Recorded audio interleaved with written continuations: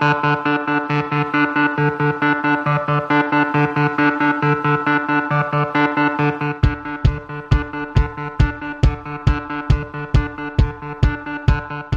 to Crossfade, the dueling album review show about expanding your musical horizons.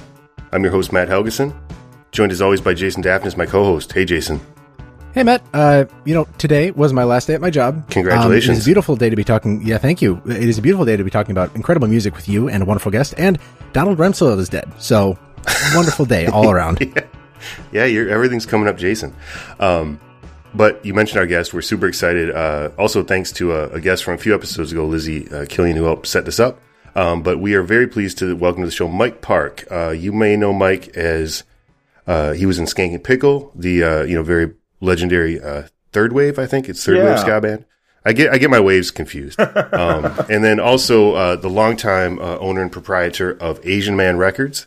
And they've put out, they were formerly Dill Records. They put out Skankin' Pickle, the early Less Than Jake stuff. And then as Asian Man, bands like Lawrence Arms, Joyce Manor, reissues for bands like Screeching Weasel, Smoking Popes, Riverdales, and things like that. So, long running, underground, punk, ska, underground music label. So Mike, welcome to the show. Thanks so much for being here. Thanks for having me. I appreciate it. Absolutely. I want to talk a little bit about Asian Man. And, running an independent record label was always challenging, no matter what era it was. And certainly, obviously in the last 10 or 15 years, the complete, sea change of the record industry to like the streaming economy and the resurgence of vinyl and all these other, huge kind of structural changes. I kind of just want to ask you, like, how you've done it. Like, how have you managed to continue to, operate the label and carry on through all the different eras? Yeah, I'm not sure how I've been able to survive, to be honest. I think it's a lot of luck involved, but also I had a lot of, foresight that things were changing. And we never were a label that spent a lot of money. We weren't one to do like showcases at South by Southwest or CMJ or Midem. It was just a very stripped down staff run out of my parents' garage, which is still the case today, but with no staff. It's just me. So it's very different than, it's a lean operation. Yeah, different than bigger labels. So we have a lower overhead, and I've just always been kind of content with doing it myself. And the bands I work with, I'm just very upfront with them, letting them know these are my limitations. If you're okay with that, let's do something. And I've been able to have some great relationships with the bands, in addition to just aside from a business, just some of my best friends are the bands that I've worked with over the years. Yeah. And obviously you're still, putting up stuff in 2021. I know I listened today to your latest band, the Bruce Lee Band, and you have a new EP out here in 2021, Division in the Heartland, which I listened today. I really enjoyed it. So obviously you're still, both as a creative artist and a label owner, you're still kind of thriving in 2021. I'm trying. Well, the last couple, year and a half, thriving's been a relative term for everybody. Sure. But I also wanted to talk to you, obviously, Skankin' Pickle's, very, one of the well-known bands, I think, of the kind of late 80s, early 90s, ska waving.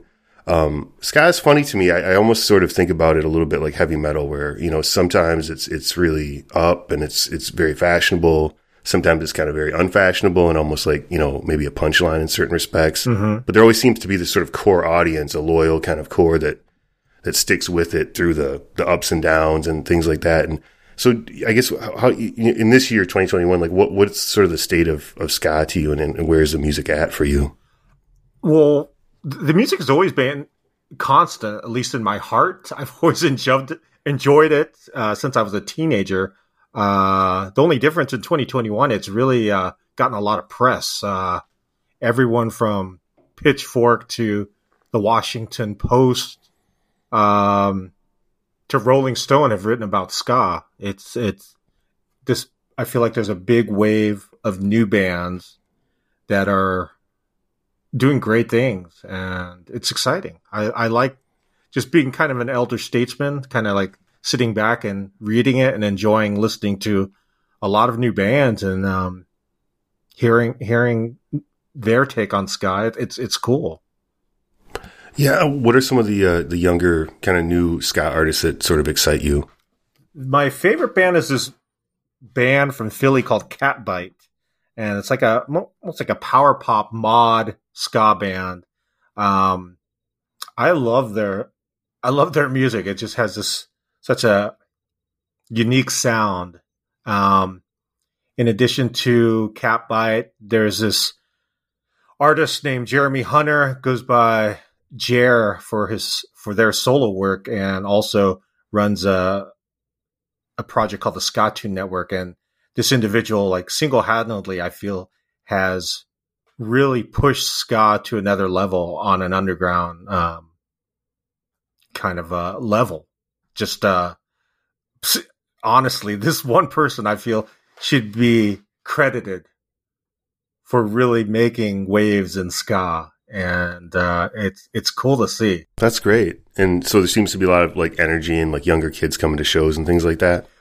Well, it's hard to say with shows because there haven't been shows, but I feel I feel like there will be when it does happen. It's going to be. I'm excited to see how these newer bands do when they go out on their own headline tours, or maybe they'll be packaging tours together. There's a label called Bad Time Records that's really on the forefront of these newer ska bands, and I'm excited to see what they have in store.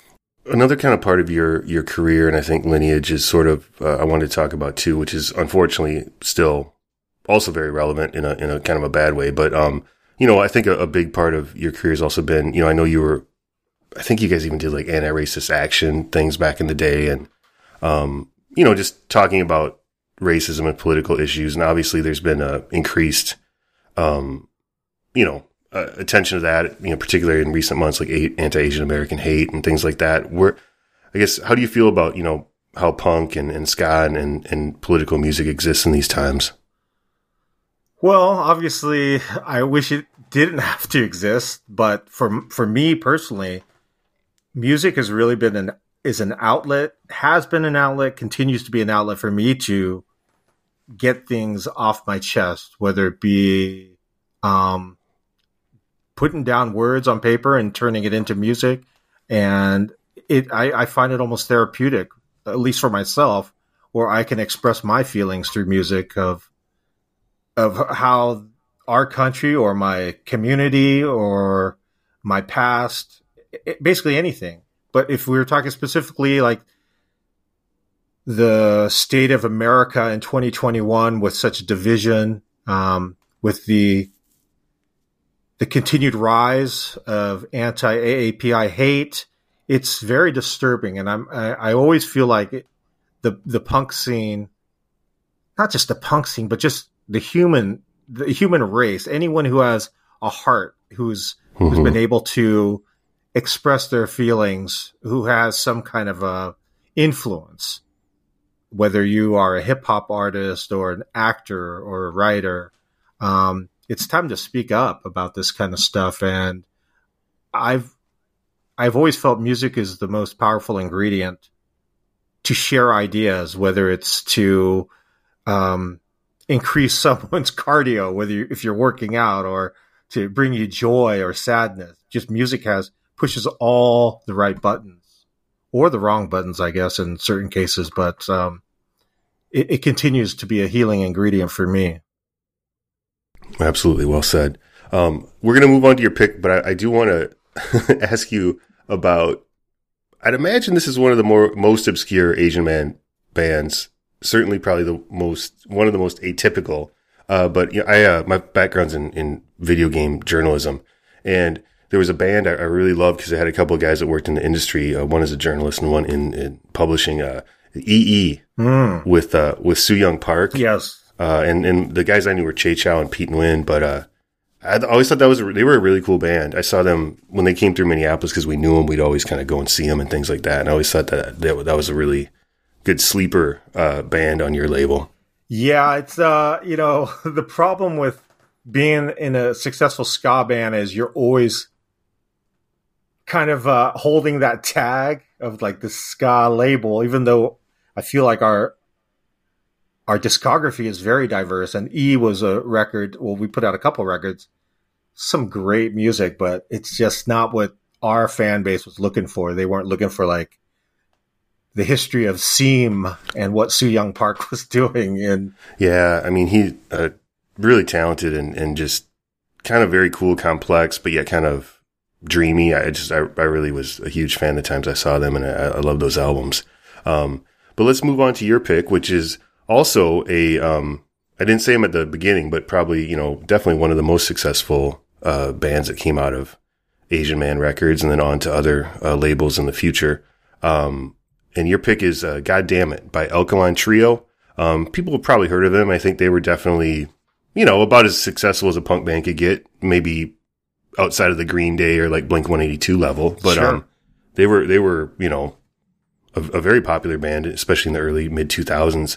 So obviously, you put this record out, you believed in it, and I'm curious how this relationship between you and Alkaline Trio kind of happened. Where did you hear about them, and what kind of grabbed you about this band? Sure. So the bass player for Alkaline Trio, his name is Dan Andriano. He was in a band called Slapstick prior to Alkaline Trio. So we had worked with Slapstick. They had broken up. He started a new band called Tuesday, and we worked with them. And then I think they were at that age where some of the members were like, well, I think I'm going to go back to school. And then Matt from Alkaline Trio called Dan and said, do you want to join? So he was in the band. And from that point, I was such good friends with Dan. He reached out to me and said, hey, would you be interested in putting out a 7-inch? And I said, of course. And it was as simple as that, because that family, like community vibe of Asian Man, it really runs deep, where I would say yes to almost every artist I'd worked with. If they had started a new band without even hearing the band, I would just say, yeah, of course. I've kind of stopped that because I've put out some clunkers by doing that. But, yeah, I was ready to work with them right from the beginning. This is kind of a very inside punk baseball thing, but there was like about 30 seconds there when you said slapstick, and I was thinking of slap shot. Yeah, of course. Like, and I was like, whoa, that, which for those that don't know, Slapshot's a Boston hardcore band. It's like about as macho, violent, like super, like, anyway. Yeah. But I was like, wow, that is a change. So let's hear some of God Damn It by Alkaline Trio. Let's hear Cringe. I mean, this is the first song, and I think this is a really good example of like their style.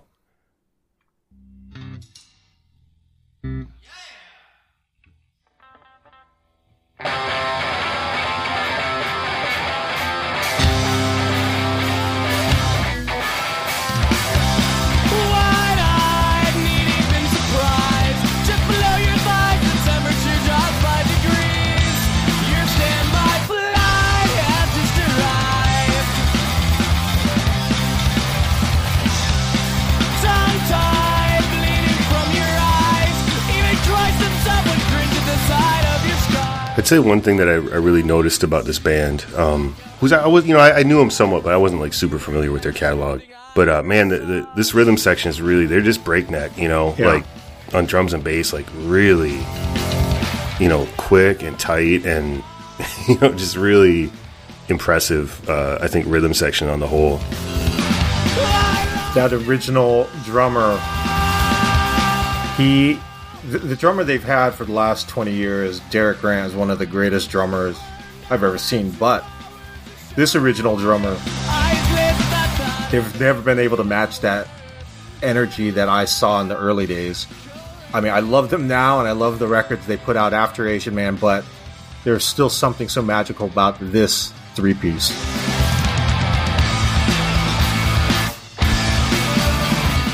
Yeah.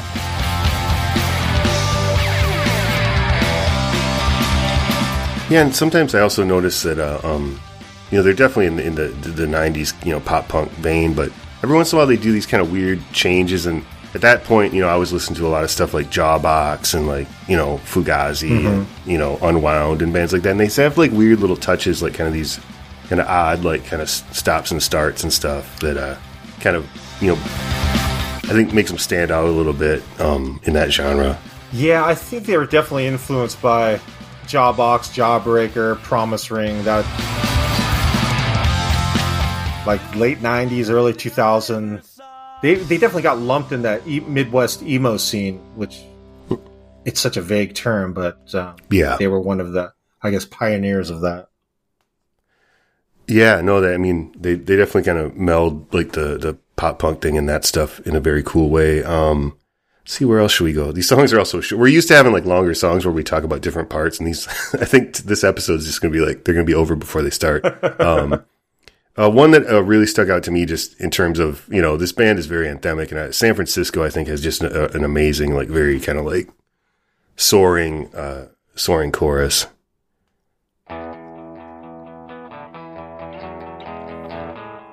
Mike, I'm curious what, obviously they put out other albums, on Asian Man and after that, what is it about Goddammit in particular that means a lot to you? I think because it's their first full length, and I was able to watch it grow organically from the beginning. I was so in love with this record when it came out. I would say a good year at least or more. The first thing I did when I walked into the Asian Man garage was push play in the CD player. Goddamn, it was there.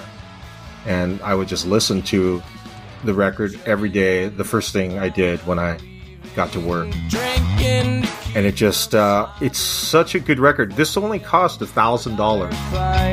It was $1,000 to record and master. And really, Dan, the bass player, was actually going on tour with his other band, Tuesday. So he sang his backup vocals before Matt even sang his lead vocal. And it's if anyone who's recorded music, you just don't do that. You don't match up backup vocals to your lead. So it's interesting to listen back to it and go, that's crazy that they did that. That's really that $1,000 really kind of shocks me, because I was one of my little talking points. I was going to say that I felt like it sounded, just really polished. I mean, it was obviously an indie album, but it doesn't. To me, it has a really big kind of like very pro kind of sound. Not knowing like the story behind this recording. I just think this is an organic sound. I feel like with all the later records, when they started going into big studios, I mean, a lot of the songs I still love, but it's just, I don't like over-polished music in general. Anything that is like just overly auto-tune or quantized drums, it sounds so artificial. I want to hear a band play without being kind of manufactured in the studio. And this is as honest as it gets, this recording. Yeah, and you said Dan Andriano's in Tuesday? Yeah. Oh, wow. Okay, so, yeah, he was in a couple. Tuesday was pretty big on their own as well. Wow. You might be thinking of Thursday as the bigger band. I am thinking of Thursday. I'm sorry. So, these guys were in Slapshot and Thursday. Sorry. I'm my God. What's wrong with my brain?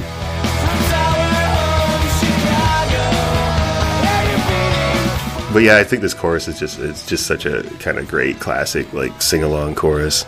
This record is, I think this is their greatest record, and I've been asked so many times in interviews, what's your favorite release, which is always hard to say. It's like saying who's your favorite child, but without a doubt, this is my favorite release I've ever put out, of over 370 releases.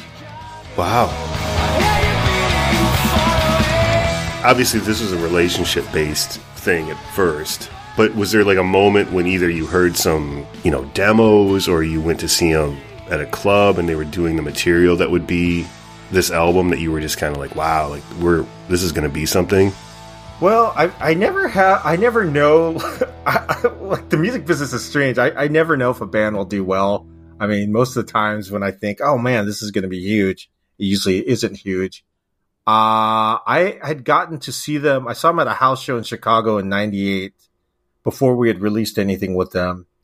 And at the show, I knew, I didn't know like, oh, they're going to be huge. I just knew I really liked them. I thought this was going to be a cool release. And then when they sent me the demos, it wasn't the demos. It was the 4 tracks that would be the For Your Lungs Only 7-inch. It was just, the music was great. It was, this song called Cooking Wine was the one that really stood out to me. And strangely, it sounded to me like They Might Be Giants. He sounded like the opening chorus was like, wow. They Might Be Giants. And some of the old adverts I would write like a mix between They Might Be Giants meets Jawbreaker, which makes no sense now. But just because of that opening verse of Cooking Wine, it just reminded me of They Might Be Giants. That's funny. I like, I played a couple here. What are, just some of your favorites from the album? What would you like to listen to? I think my favorite song on this is Trouble Breathing. It's just this, lyrically and musically, again, when we're talking about my favorite record I've ever put out, I love all the songs, but Trouble Breathing seems to be the one I always go back to when I just like want to hear a song that I love.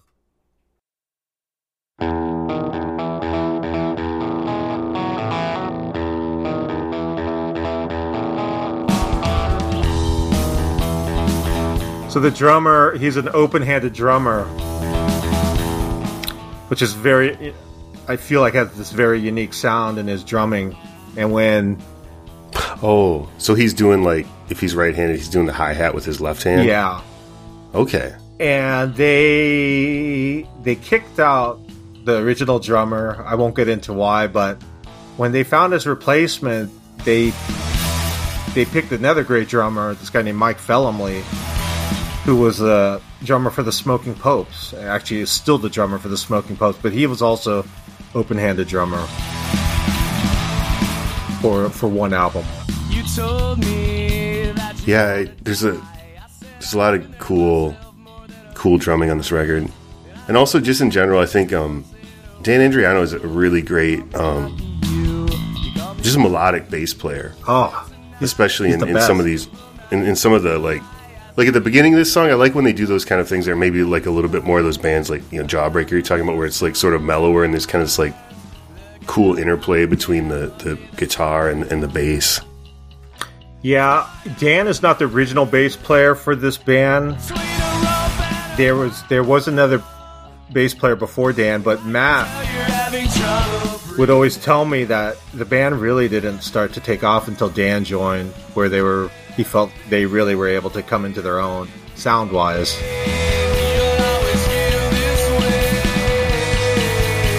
But again, you could hear Dan doing the background vocals before Matt. It's just so strange to hear.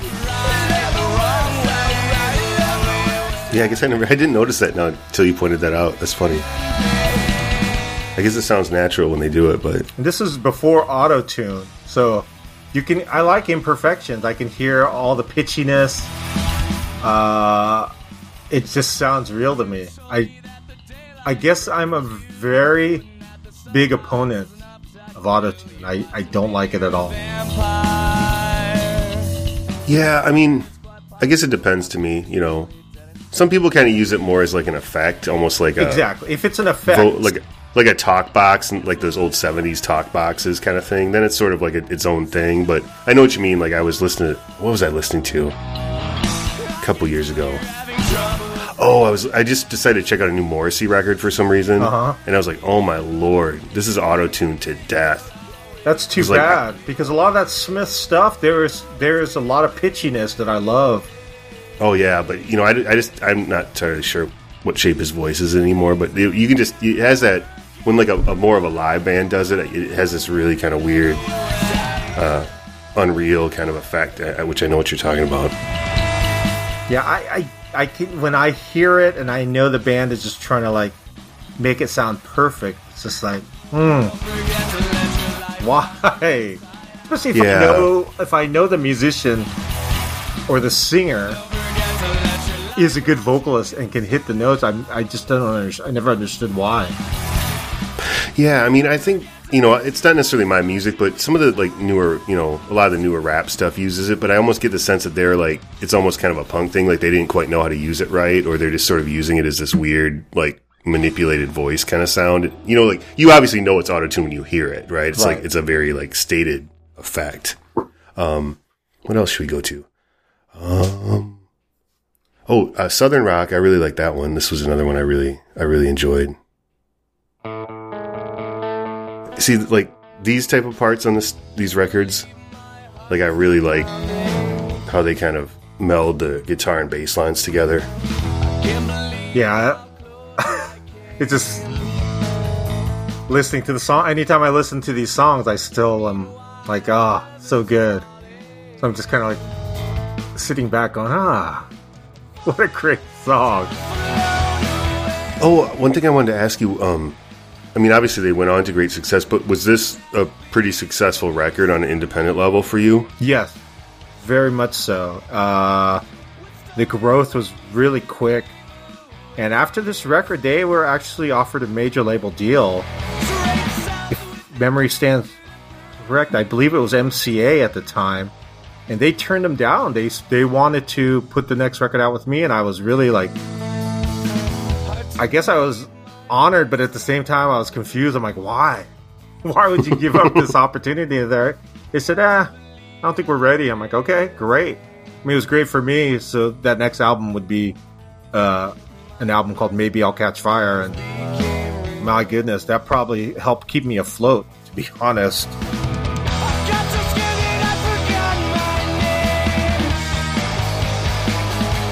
Was that sort of how it was? You had to sort of have maybe 1 out of 5 or whatever hit to kind of float the other ones? Maybe not even that much. Maybe 1 out of 10. There was a time. I'm trying to think of the years. Maybe like the early 2000s. As I got older, I kind of lost touch. I kept putting out bands that were my age as I was hitting my 30s, and kind of just continually watching a decrease in sales for every release we put out. And it finally dawned on me, it's like, kids don't want to buy music from old people. And so I had to dive back into going to these DIY shows, these house shows, and going to Gilman Street in Berkeley. And it took me a few years to realize that, but once I did, I call it kind of the second wave of Asian Man, where we were working with bands like Lemuria, Bomb the Music Industry, Andrew Jackson Jihad, and that really was a breath of fresh air for me, because for a few years there, everything I was putting out just was not doing well. Oh, okay. What time period is this? Oh, when did we put out? Let me see, a quick Google search. I'm going to guess like 2004-ish. Okay. But I'm not 100% sure. Let me see if I can... Is this your label? Yeah. Yeah, I'd say like maybe the mid-2000s when I was able to like really figure that out and come into this new rebirth, I guess. 2008 is when Lemuria's Get Better came out. So I would say, yeah, 2008. Okay. I want to make sure we'll move on here. Another song you want to check out or that's particularly meaningful to you? Yeah, I like Sorry About That because it's an acoustic tune. It's the closing track of the album, and it's a pretty song.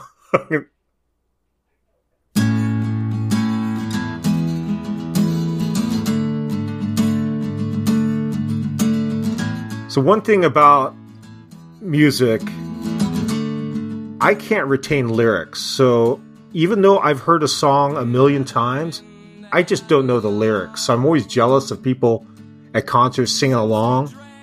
I just can't remember the lyrics. And I remember I played a show with Matt, a solo show with him, and he asked me to come up because he knows how much I love this record. And he said, will you sing Sorry About That with me? And I'm like, I'll try. I just couldn't get the lyrics right. It's such a strange thing. I've listened to the song, I mean, probably 10,000 times. I just don't know the words. But I think it's on YouTube somewhere of me singing with them, and it's just singing the wrong words and him trying to correct me. You shouldn't have said that. I'm going to put that in the show notes.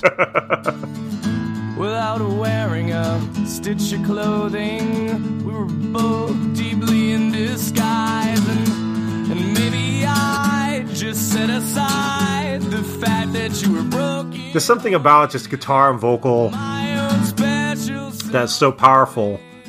Yeah.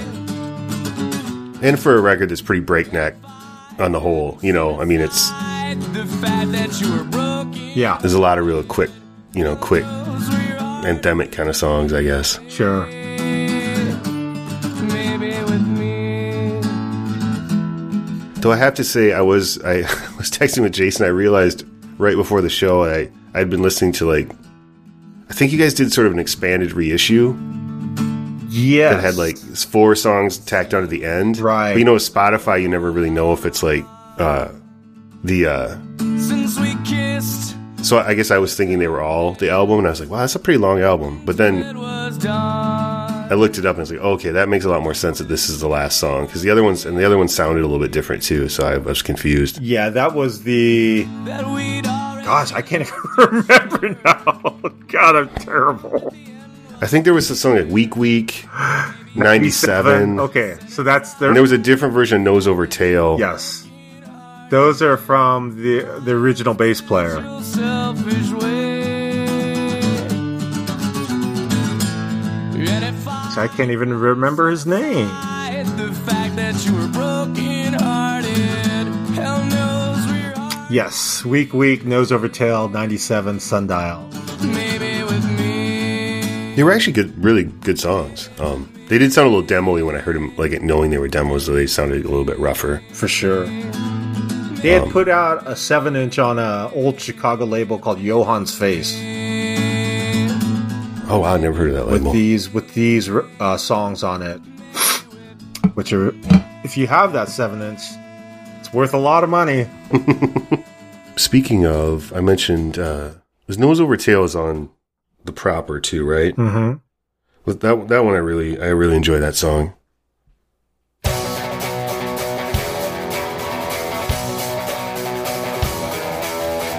Crack my head open on your kitchen floor. Yeah, here's where they kind of like some of that weird kind of like strumming stuff is kind of. I like how they kind of mix up the formula a little bit with some kind of cool, just a little different instrumental touches. I think that a lot of bands in this genre don't do. Yeah, he does a lot of octave strumming. In the history of Alkaline Trio, he does these like slides of. How am I trying to explain it? Like when he's playing a melody, he'll go do do do do do do do. It's just octave chords playing the melody. I think it's kind of his unique style.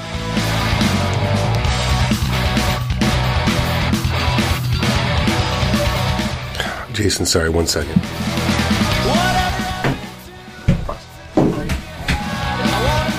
I think we've got a Rub your back. household dog on the mic. Yeah, Honestly, I'm tempted to leave him in.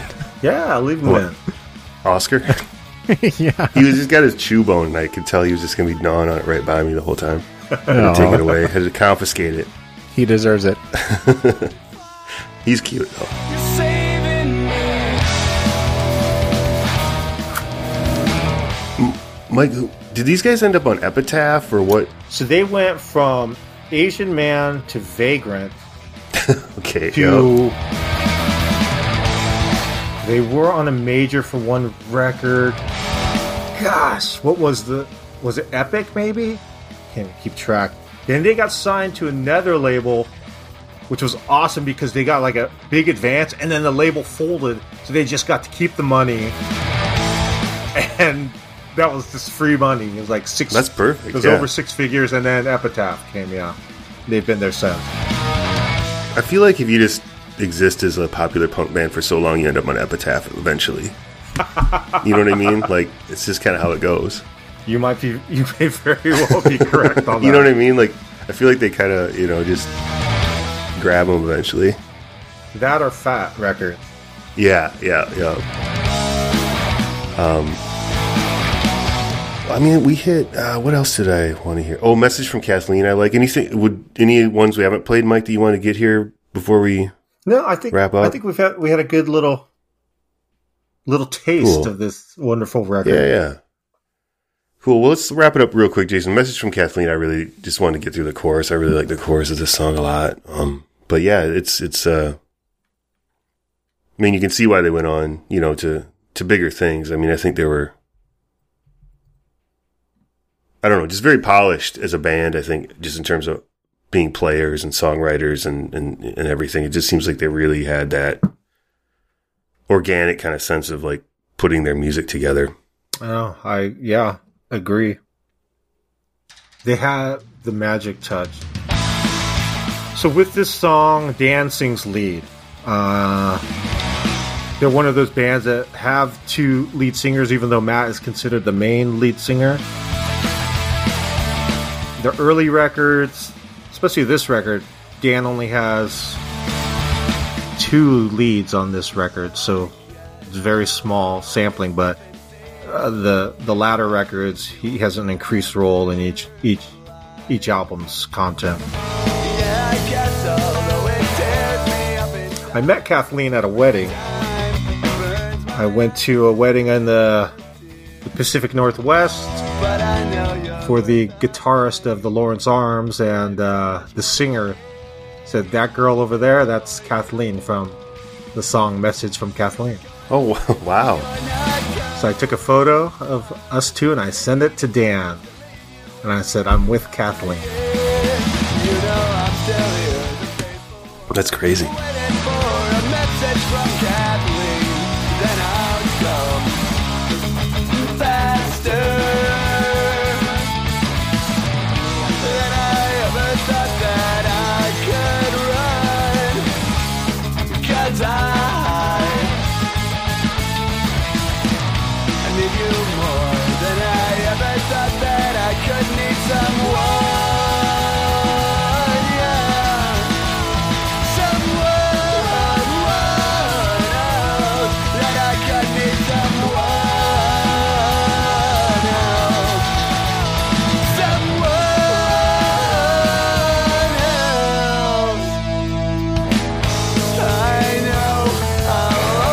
But yeah, they have a lot of interplay on their vocals over the course of the album that I think is kind of another nice part of their style. Yeah, it seems like on the newer records, Dan usually has like 40% now of the lead vocal duties. And they're still active? They're putting out records still? Yeah, they, I think their last album came out in 2018. They put out a single, I think, in 2019, or maybe it was two new songs. And I know that they are working on putting out a new record. Yeah. Well, I mean, I feel like there's got to be just, across the whole music industry, there's got to be just like a ton of records that are sort of like in the can that have just been sitting there or kind of half done. And then, COVID just sort of put everything in a kind of stasis for a while. Exactly.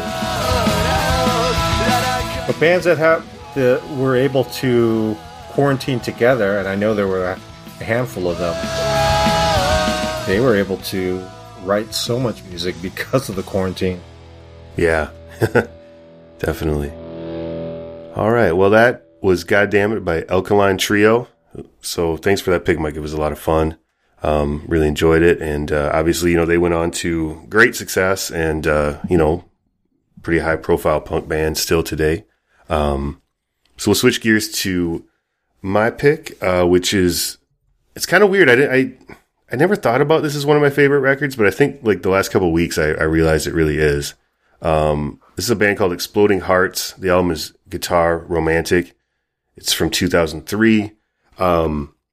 And I guess before we get into it, there's kind of a sort of a, sad tale, with this band, unfortunately, which is, this is their one and only album.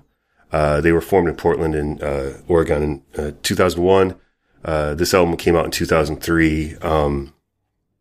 And basically, I think they'd been down to San Francisco to do some shows and some other things. And, this album, I think, really did really well in the underground level. People really loved it. And so, there was some major, or larger label interest. In fact, I think I just read today that right before, what happened is they were in Eugene, Oregon, and their van rolled over, killing Adam Cox, Matt Fitzgerald, and Jeremy Gage, 3 of the 4 members of the band. So it was super, tragic. They were all, I think they were all under like 24 years old, which is another amazing thing about how great the songwriting to me on this album is. There is a singles comp called Shattered that has a few B-sides that weren't on albums and stuff like that, but there just, wasn't much. And I think that, I actually read that they had just met in San Francisco before they tried to drive back to Oregon. They had met with a label that, they met with Lookout Records. Yeah, I was going to say, I bet Matt has thoughts and feelings about that label. So they were basically the label Green Day kind of came up on. But, anyway, it was, it's really a sad story. And, but, they left us with, to me, is just like a pretty perfect, kind of power pop punk record, obviously influenced by, the British bands like the Only Ones or Undertones, Buzzcocks, stuff like, American bands like The Nerves or, Paul Collins or Ted Leo, stuff like that.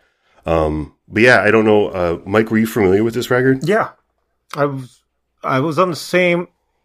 I was distributed by the same company that Dirt Nap Records was. So, oh wow, okay. I had this CD, and I was very familiar with that scene in the Pacific Northwest with like the Briefs and the Epoxies.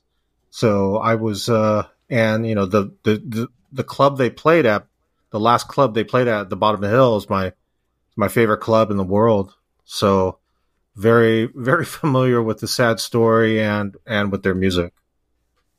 Yeah, well, let's hear it. And I think, everyone will hear it, but, it's very kind of just classic pop songwriting, done in kind of a rough, kind of like lower-fi, punk style. But truly, like they had, I think for how young they were, just really tremendous songwriting chops to me, and I was always kind of blown away when I first heard it. Just, I don't know, it's one of those albums I heard for the first time. I'm like, wow, this is just like great songs. And I don't know, I guess the first song is Modern Kicks. It's one of their best regarded songs, I think. So let's listen to it.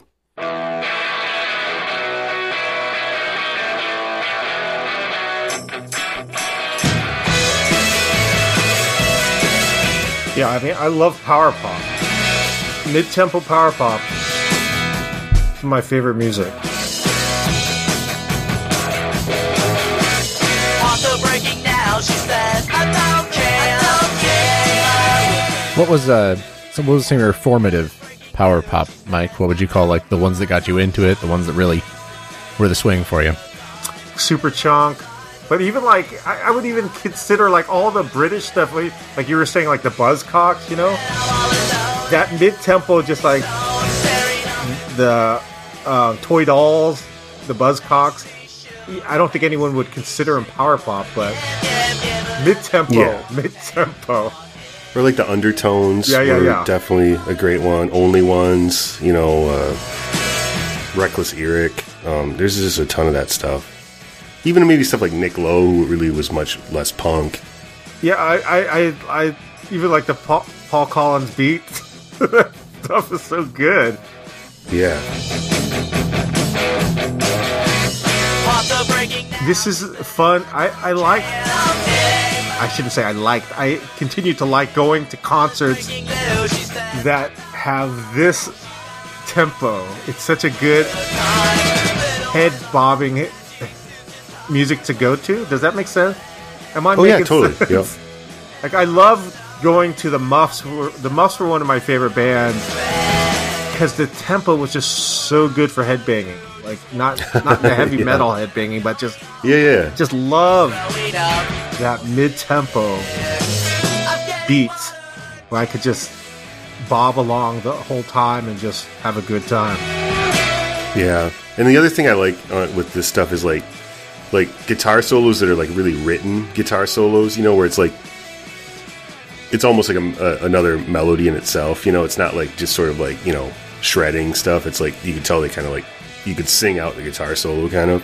Yeah, it's almost like a, I feel like obviously with the rock and roll influence, I can hear like the Chuck Berry influence in the guitar work. Like right there, you can hear the Chuck Berry. Totally.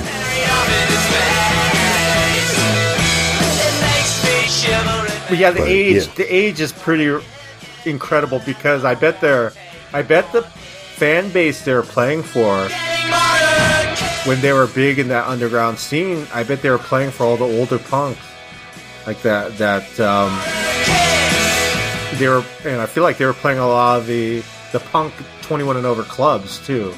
That really appreciates the sound. Yeah, for sure. Jason, what's another good one? I mean, these songs are all so catchy. I mean, I'm a Pretender. The next song is really hard. It's hard to go wrong with this album. I just feel like it's such a strong front to back record to me, and like every song is catchy. Every song has a memorable chorus. Yeah, I think I'm a Pretender might be my favorite track.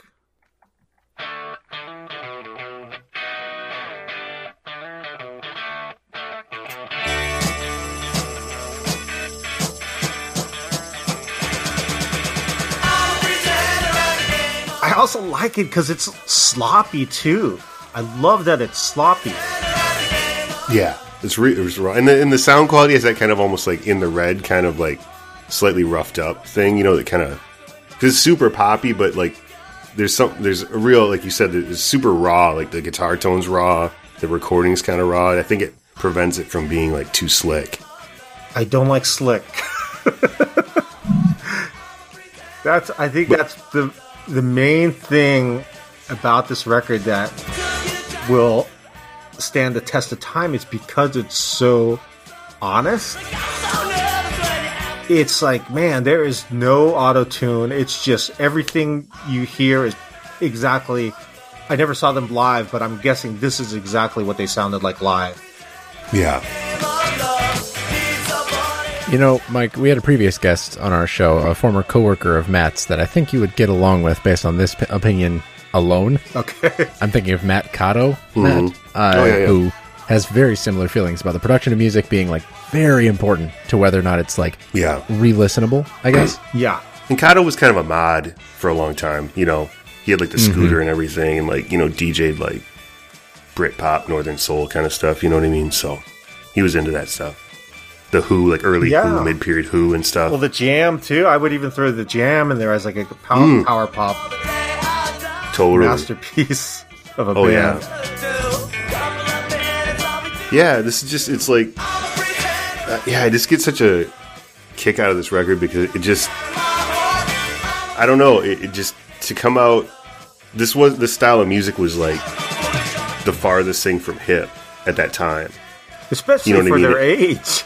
For their age, and also from Portland, that has very kind of like more of a weirder kind of vibe sometimes with their music scene. It was just like, where did this? I mean, honestly, if you would have given me this and be like, oh yeah, this was like this, they were like this cool band from Chicago and they did like one record in 1978, just didn't really go anywhere, I would have been like, oh wow, this is a great reissue. This is like, why weren't these guys big back then? 100%. I was thinking the same thing earlier today. I even could see him like kind of a weird like comparison, but like even like the Bay City Rollers, that kind of style. Yeah, I don't know why, but I could hear like, it's totally. I could see them touring like the Bay City Rollers with. Yeah, no, totally. Exploding Hearts playing at whatever amphitheater. Absolutely. Let's hear. I think this is probably my favorite song. It kind of changes, but I think "Rumors in Town" might be my favorite off this album. Though it's a pretty close call. Yeah, I think these guys could have fit in. Like, what would have been kind of funny too. Like, I think they could even done well, like opening for like Cheap Trick. Oh yeah, 100%. Well, Cheap Trick from 1970s, not Cheap Trick in. Let's say if they toured with Cheap Trick in 2003. They would have gone fine too. But I saw Cheap Trick around that time, and they really they were great, honestly. Oh sure, I'm sure they're still good in 2021. It's just something about playing for a youthful audience. I mean, going to see Cheap Trick in probably 1977 was amazing. Just that youthful energy. So when a band like a Cheap Trick goes out on tour in 2021, it's just it's different. It's not reunion like time live at Budokan where like it's a million Japanese girls just going insane. Yeah, you know? yeah. Man, this is such a great song.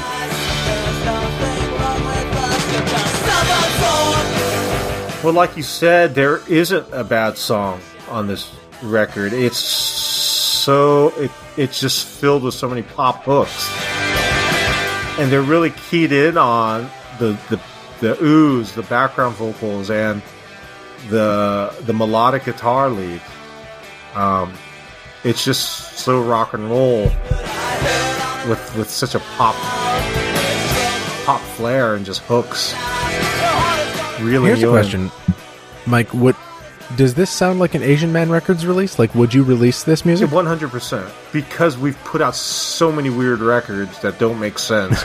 This would have fit right in. We have a band, a garagier band called the Atom Age. That's just a great band. They're more like Hot Snakes type of garage band, but they're so good, and I've just never been able to get them to another level because, again, I think our clientele is just doesn't understand what we're doing. Right. Yeah. But I'll continue fighting those stereotypes and put out diverse music. Boy, this is a lot. How about Sleeping Aids and Razor Blades? We should listen. That one's a great one off this as well. Jason, I'm curious for you, just because I think you probably weren't like super familiar with a lot of the references that we've been talking about. Nope. I'm writing them down just because I'm gonna have to listen to Undertones. But yeah, sounds like a great band. Like, did you enjoy this, or was it like? Oh yeah, I love feel like this. It's pretty enjoyable for anybody. Not to digress, but like I love this in the same way that like I guess people of my generation kind of like bands like The Strokes, where it's like, oh, sort of almost an older sound by a younger generation, and they're sort of owning it. They're sort of moving it forward. They're sort of carrying the torch. That's how I really approached this album and how I really came to love it. Of course, it's, at a baseline, very just catchy, but coming to appreciate the production and sort of the spirit behind it was more of a balancing act of like, okay, this is not the actual, 70s and 80s music. It sounds like it is very updated for the, 2003 generation, I guess.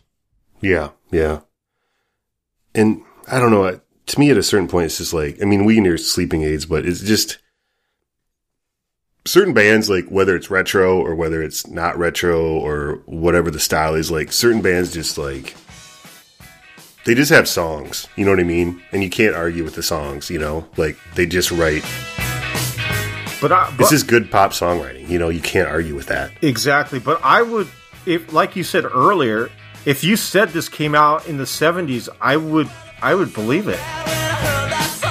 I wouldn't have known otherwise. If someone said this is a remastered band from Chicago, like this power pop band, I would say, whoa, yeah, this is great. So I think they stayed true to that sound. Definitely. Yeah, it's always interesting to me, bands that, because retro can be a real downer for me sometimes, when it feels like it's kind of like cosplay, dress up kind of stuff. Yeah. When a band can, every once in a while there's a band that just, it's like they're almost not like, it's not retro, it just feels like they're like channeling something that should have existed but just didn't exist back then, or something. And I don't, certain bands can do that, and I don't know what makes them special, because like, as like power pops are real, like it can be hit, there's a fine line on power pop from being like super great to being kind of like corny, you know what I mean? Mm-hmm. And I never know what that line is, but I always know the bands that are like on the good side of that. Yeah. It's funny you said The Strokes. I can totally hear The Strokes. When did The Strokes come out? Maybe The Strokes were influenced by... Strokes might have been out just a year or two before this. I'm not sure. I'll look it up. Okay. I think they were kind of already in their, like... popular phase? Well, or at least kind of in their, like, formative period or whatever. Okay. Yeah, they formed in 98, it said. Okay. Time goes by so fast, I can't keep track. Yeah, and they're the modern AGP was 01, so they were already kind of a thing by then. Got it. But Julian Casablancas almost burned me in the face with a cigarette. That was my one claim to fame. What? Yeah. So this is like there was this English band called Doves. They were kind of cool. They were almost like Pink Floyd, but they were like had elements of like kind of techno music and stuff. And me and Matt Cotto actually went to. He was a big fan, and we were in the 7th Street entry, and sometimes the Midwest, this is, internet was around, but, sometimes we were a little bit, like, behind the hype, right? And Strokes were opening. We had no idea who they were. And, like, so they came on, and we were like, wow, these guys are pretty good, Actually, it was weirdly, which no one says anymore, but I actually thought about the Smiths when I saw them. I was like, oh, they kind of remind me of the Smiths for some reason.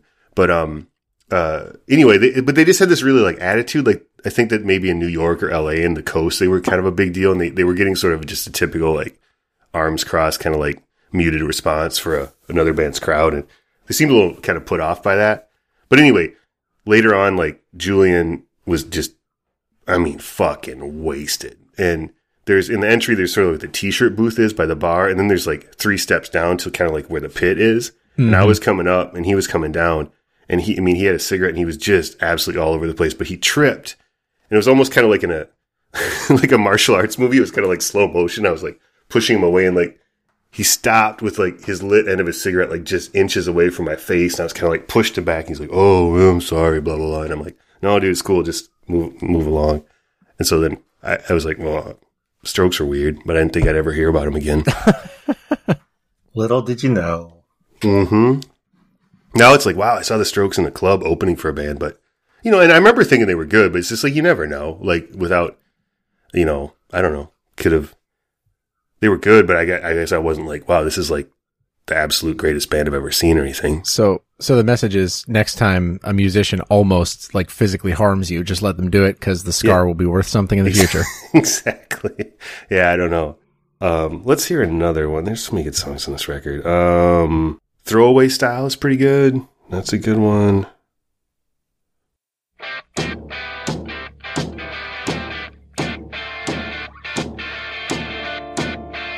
I feel like in the Minneapolis scene, they had such good bands too coming out of Minneapolis, like the Selby Tigers. I would consider them like they would have fit very well with the Exploding Hearts. Yeah, back then too. Obviously, like as far as punk, Dillinger 4. Sure. I don't know. Did they do well out on the coast at all, or I can never tell? Yeah, they do well everywhere. They're just such a well-respected punk band. Yeah. Okay. I was hoping they were. It was just like in Minneapolis. It was just like they were like kingpins. You know what I mean? And they had their own club, the Triple Rock Social Club, and they were just like. I did a side project with Patty, played bass. Oh, yeah, Patty's a fun guy, man. And a couple of the guys from, oh my gosh, how am I blanking on their name? They're a Minneapolis duo. They're from Japan originally. Birthday Suits? Birthday Suits. Oh my god. Hideo? Yeah, Hideo and Matthew. Yeah. So those guys are great. So I went to Minneapolis and recorded. We did this hardcore record. Oh wow! It was me, Patty, Hideo, and Matthew. Birthday Suits, unbelievable live band. Yeah, especially for a two-piece. It's ridiculous. Just destroy. Who else? Like, did you know like Blind Shake at all? Blind Shake. God. They recorded the project for us. The guitarist. I forgot his name. Jim? God, it's been so long. But it's the Blaha brothers. Yeah. One of the brothers. They both they have shaved heads and they look exactly the same. I was about to say he's got a shaved head. They look like they were like mental patients out, and they're twins. They kind of look like twins even though they're just like brothers, but oh man, that band, another band, just absolute. I would not want to follow that band ever. I was in a band called Maps in Norway that we were only local, but we played one of their first couple of shows and stuff, and I was just like, I saw them, I was like, oh my god, this band's amazing. Yeah, the Minneapolis scene, it just put out so many good bands. Who else? Like Soviets were really good. Yeah, they were so short-lived, though. It was like, they were gone. I was like, oh, what happened? Yeah, there's a Like, you a know. band you should check out. We're also inside baseball Minneapolis, but there's a band called Green Blue, Okay. and that's, I think, Hideo and somebody from maybe the Soviets, and it's kind of like this like sort of super group of like people from that era. Oh, okay. Yeah, it's Jim Blaha from Blind Shake, Hideo, Annie Sparrows from the Soviets, and then Danny from Selby Tigers. Great. Yeah, no, they're Sounds good. fun. They're good. Yeah, check it out.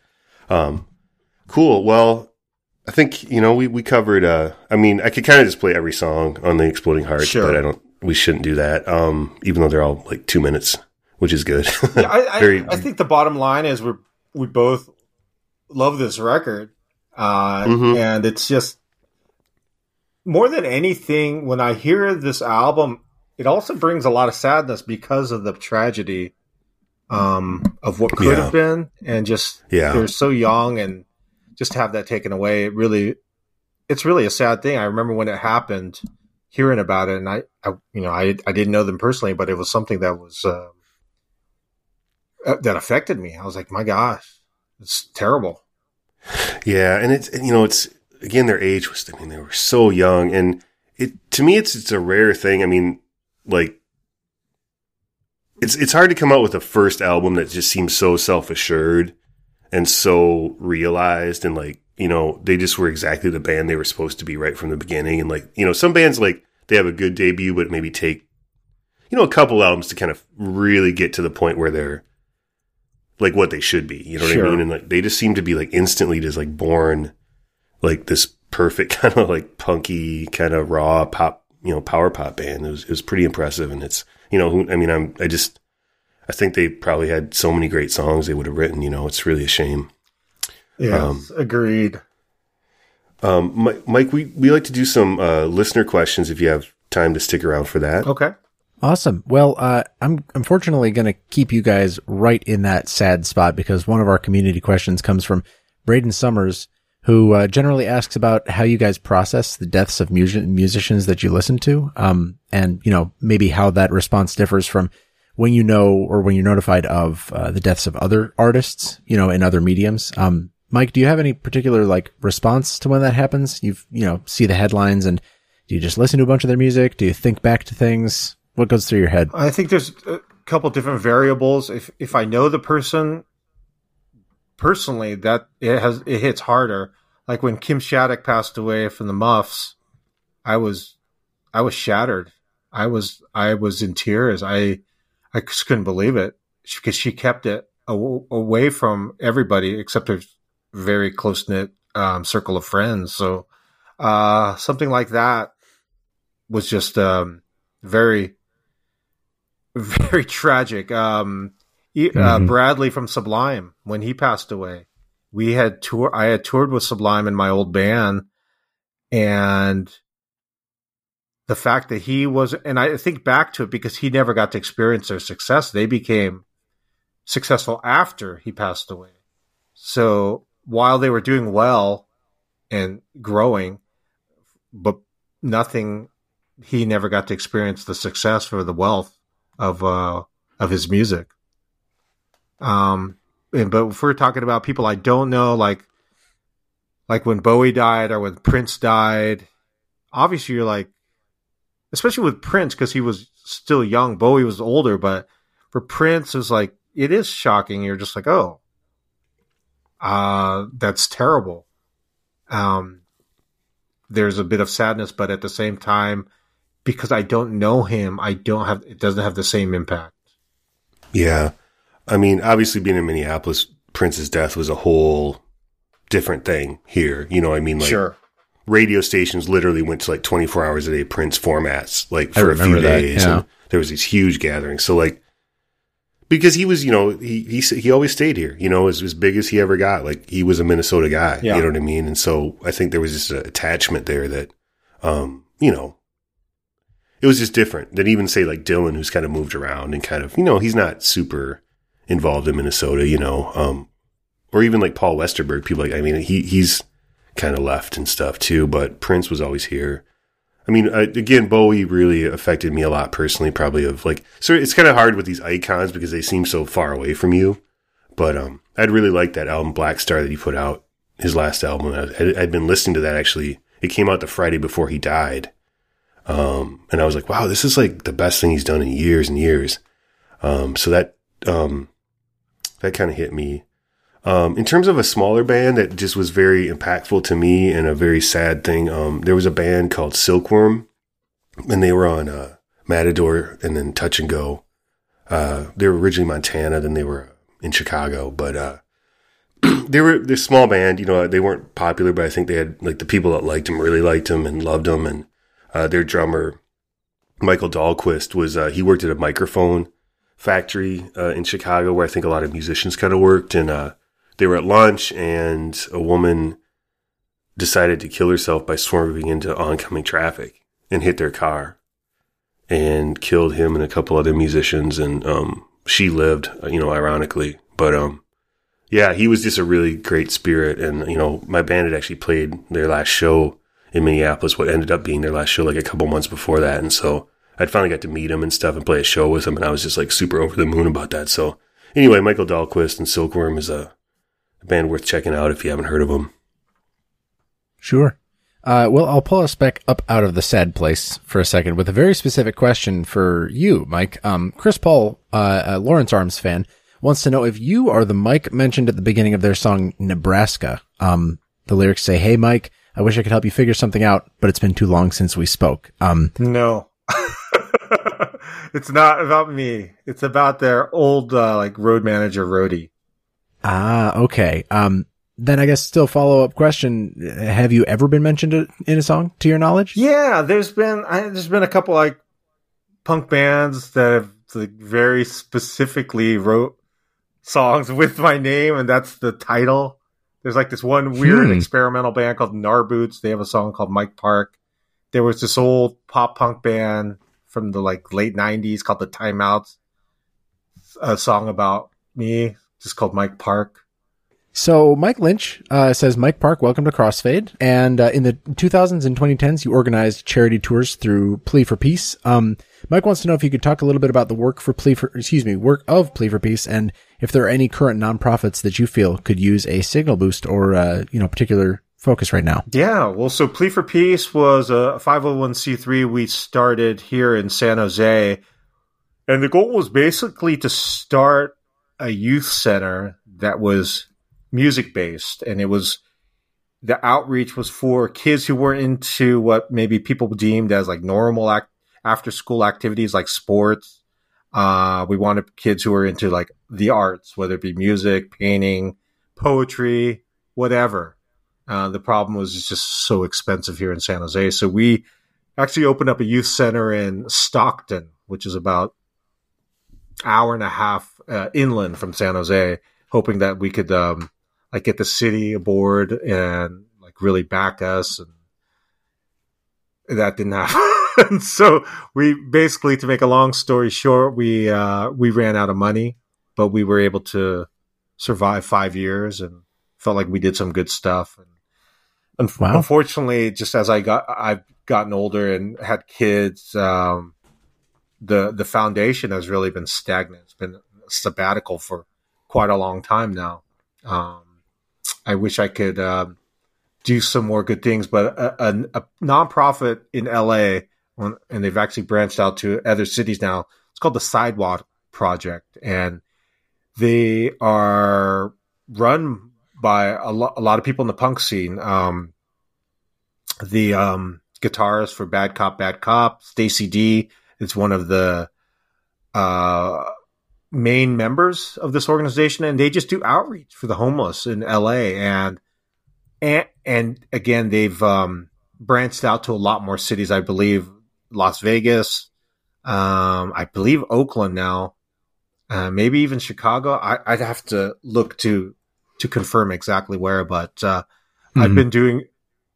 did some fundraising for them recently, and I'm about to do another fundraiser for them because I just feel like they're doing things for the right reasons.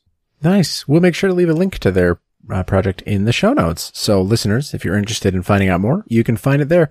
Let's see. White Mex, one of our Patreon supporters, wants to know if there are any, and reading this question again, I'm assuming, Mike, that there are plenty of these, any songs you've listened to a lot and still don't know the lyrics. That would be every song in the history of music. The only music I can remember the lyrics for are the songs I learned when I was a little kid, like 7, 8. Like I can, if I listen back to like REO Speedwagon, some of the songs that my sister played while we were driving in the car, I can still remember the lyrics to those, but nothing else. Maybe some. I think there's maybe a couple Smith songs in high school I learned, or a Depeche Mode song here or there. Some Devo, but for the most part, I can't remember songs, especially current day, unless I studied it. And I've even done songs like covers of songs, and I'll learn it for the show, but then a couple of years later, I don't remember the lyrics at all. It's all muscle memory. Yeah. For White Mex, their example is they still don't know what the hell Busy Bone is saying in Notorious Thugs to this day. Oh, Bone Thugs and Harmony were tough. Yeah. Matt, are there any of those for you that you could think of? Yeah, I mean, I would say, I think that I probably think I know lyrics, but then I think, Mike talked about having to come on stage and sing. I think if pressed, I would probably like not actually know them as well as I think I do, or like the second and third verses. I kind of am a lyrics person, but at the same time, there's plenty of like, I've been, the last few years listening to a lot of African stuff, which obviously I have no idea. There's a band called the Cocteau Twins that were sort of this like new wavy kind of goth dream pop band that Heaven in Las Vegas. Yeah. I mean, but she sang in just, syllables, like it meant nothing. And I didn't even know that for years. But there's lyrics aren't everything, Yeah. One of our Patreon supporters actually, I'm forgetting the song now, Funk. That Cherry Colored Funk, yep. Cherry Colored Funk was another song that they just could not grok the lyrics to, despite listening to it, dozens of times. Because they're not, it's made up. It's like there's nothing. Oh, well, she just sings, literally, she sings in nonsense syllables. That feels cheap. Well, I mean, yeah, but I didn't know that for years. There's a weird prog band from France called Magma, and they invented their own language called like Kobian or something. Come on. No, so you check out Magma. They're like a whole thing. They all wore like identical like turtlenecks, and they had these big gold chains with like the Magma logo. There's something like, just Google them. They're amazing. Incredible. Well, that one's definitely going on the music Matt mentioned on Crossfade playlist, which is, Mike, just for your edification, a separate playlist I had to make because Matt mentioned so many bands that are so obscure that I would never remember the names. Yeah, it's a lot of bands. So many bands. Tommy Carver Chaplin, another Patreon supporter, asked what you guys think of Blink-182's work with Matt Skiba, if you've listened to it. Mike, have you given it an ear? Yeah, Matt's one of my best friends. So of course I've listened. I've never been a big fan of Blink in general. My old band, we had the same agent as Blink, so we brought Blink out on their first out of town shows in California. So we played a bunch of shows with them, and I remember telling our agent, I'm like, man, this band sucks. you should drop them.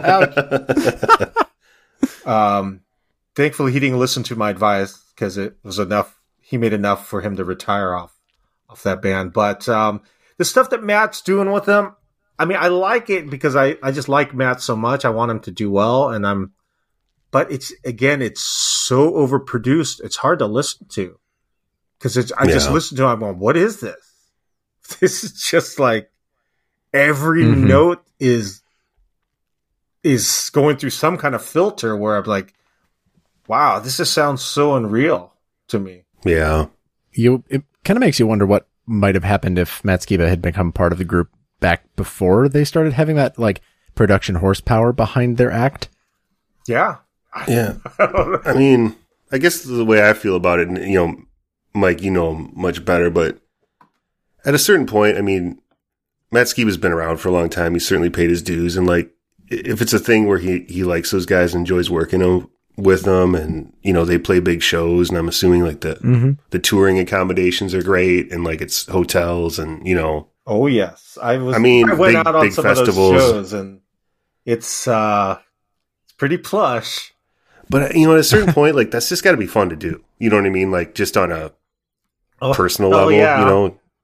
So I don't begrudge anyone that does that. You know what I mean? Like I think, Sure. like why? I mean, I'm sure Matt Skiba's played literally 1,000 shitty shows to like 5 people, in a terrible van. So like, why not?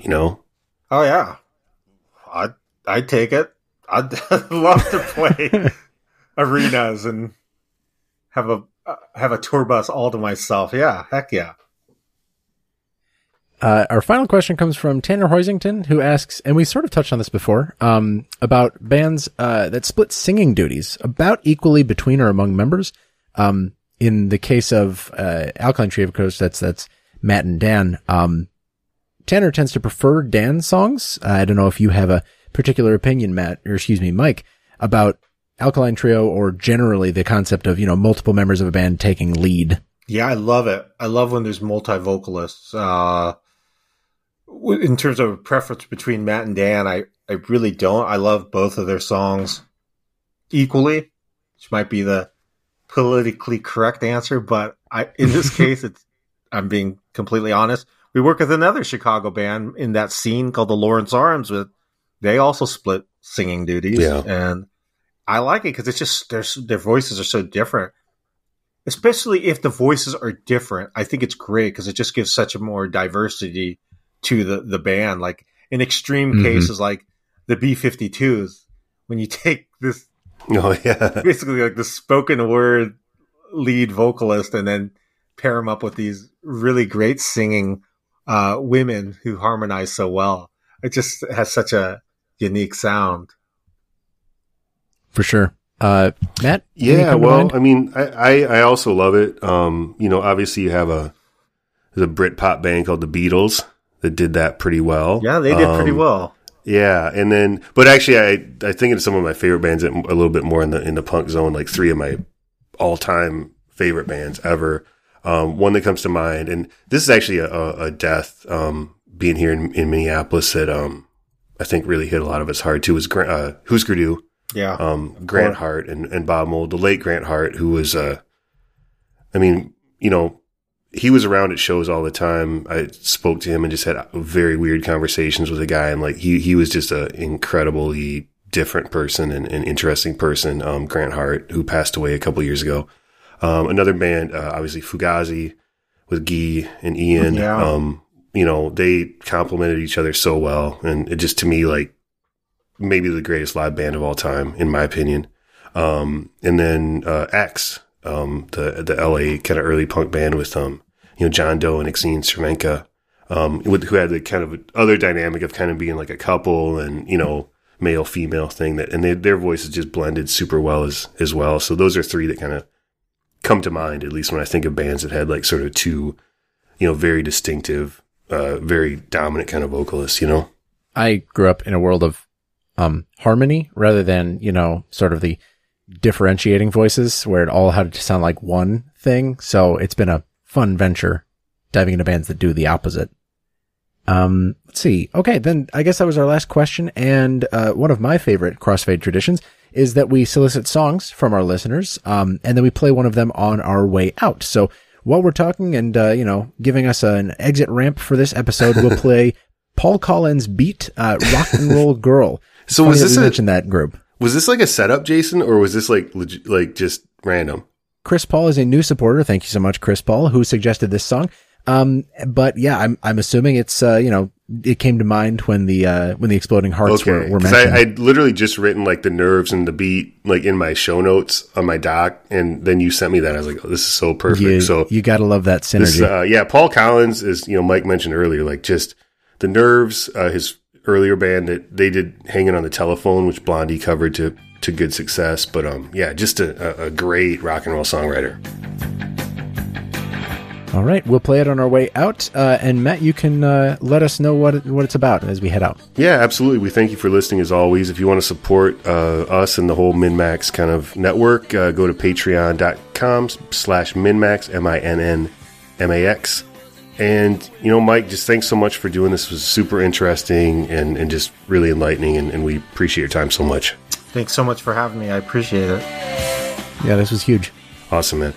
Well, we will actually, Jason, we will not see you in 2 weeks, right? We're taking an Short episode off sabbatical for a the summer break. Yeah. We're playing hooky, so we'll catch up with you in about a month. But we'll be cooking up some new guests, and it should be good. So until then, have a great, enjoy your summer, and we'll see you in about a month.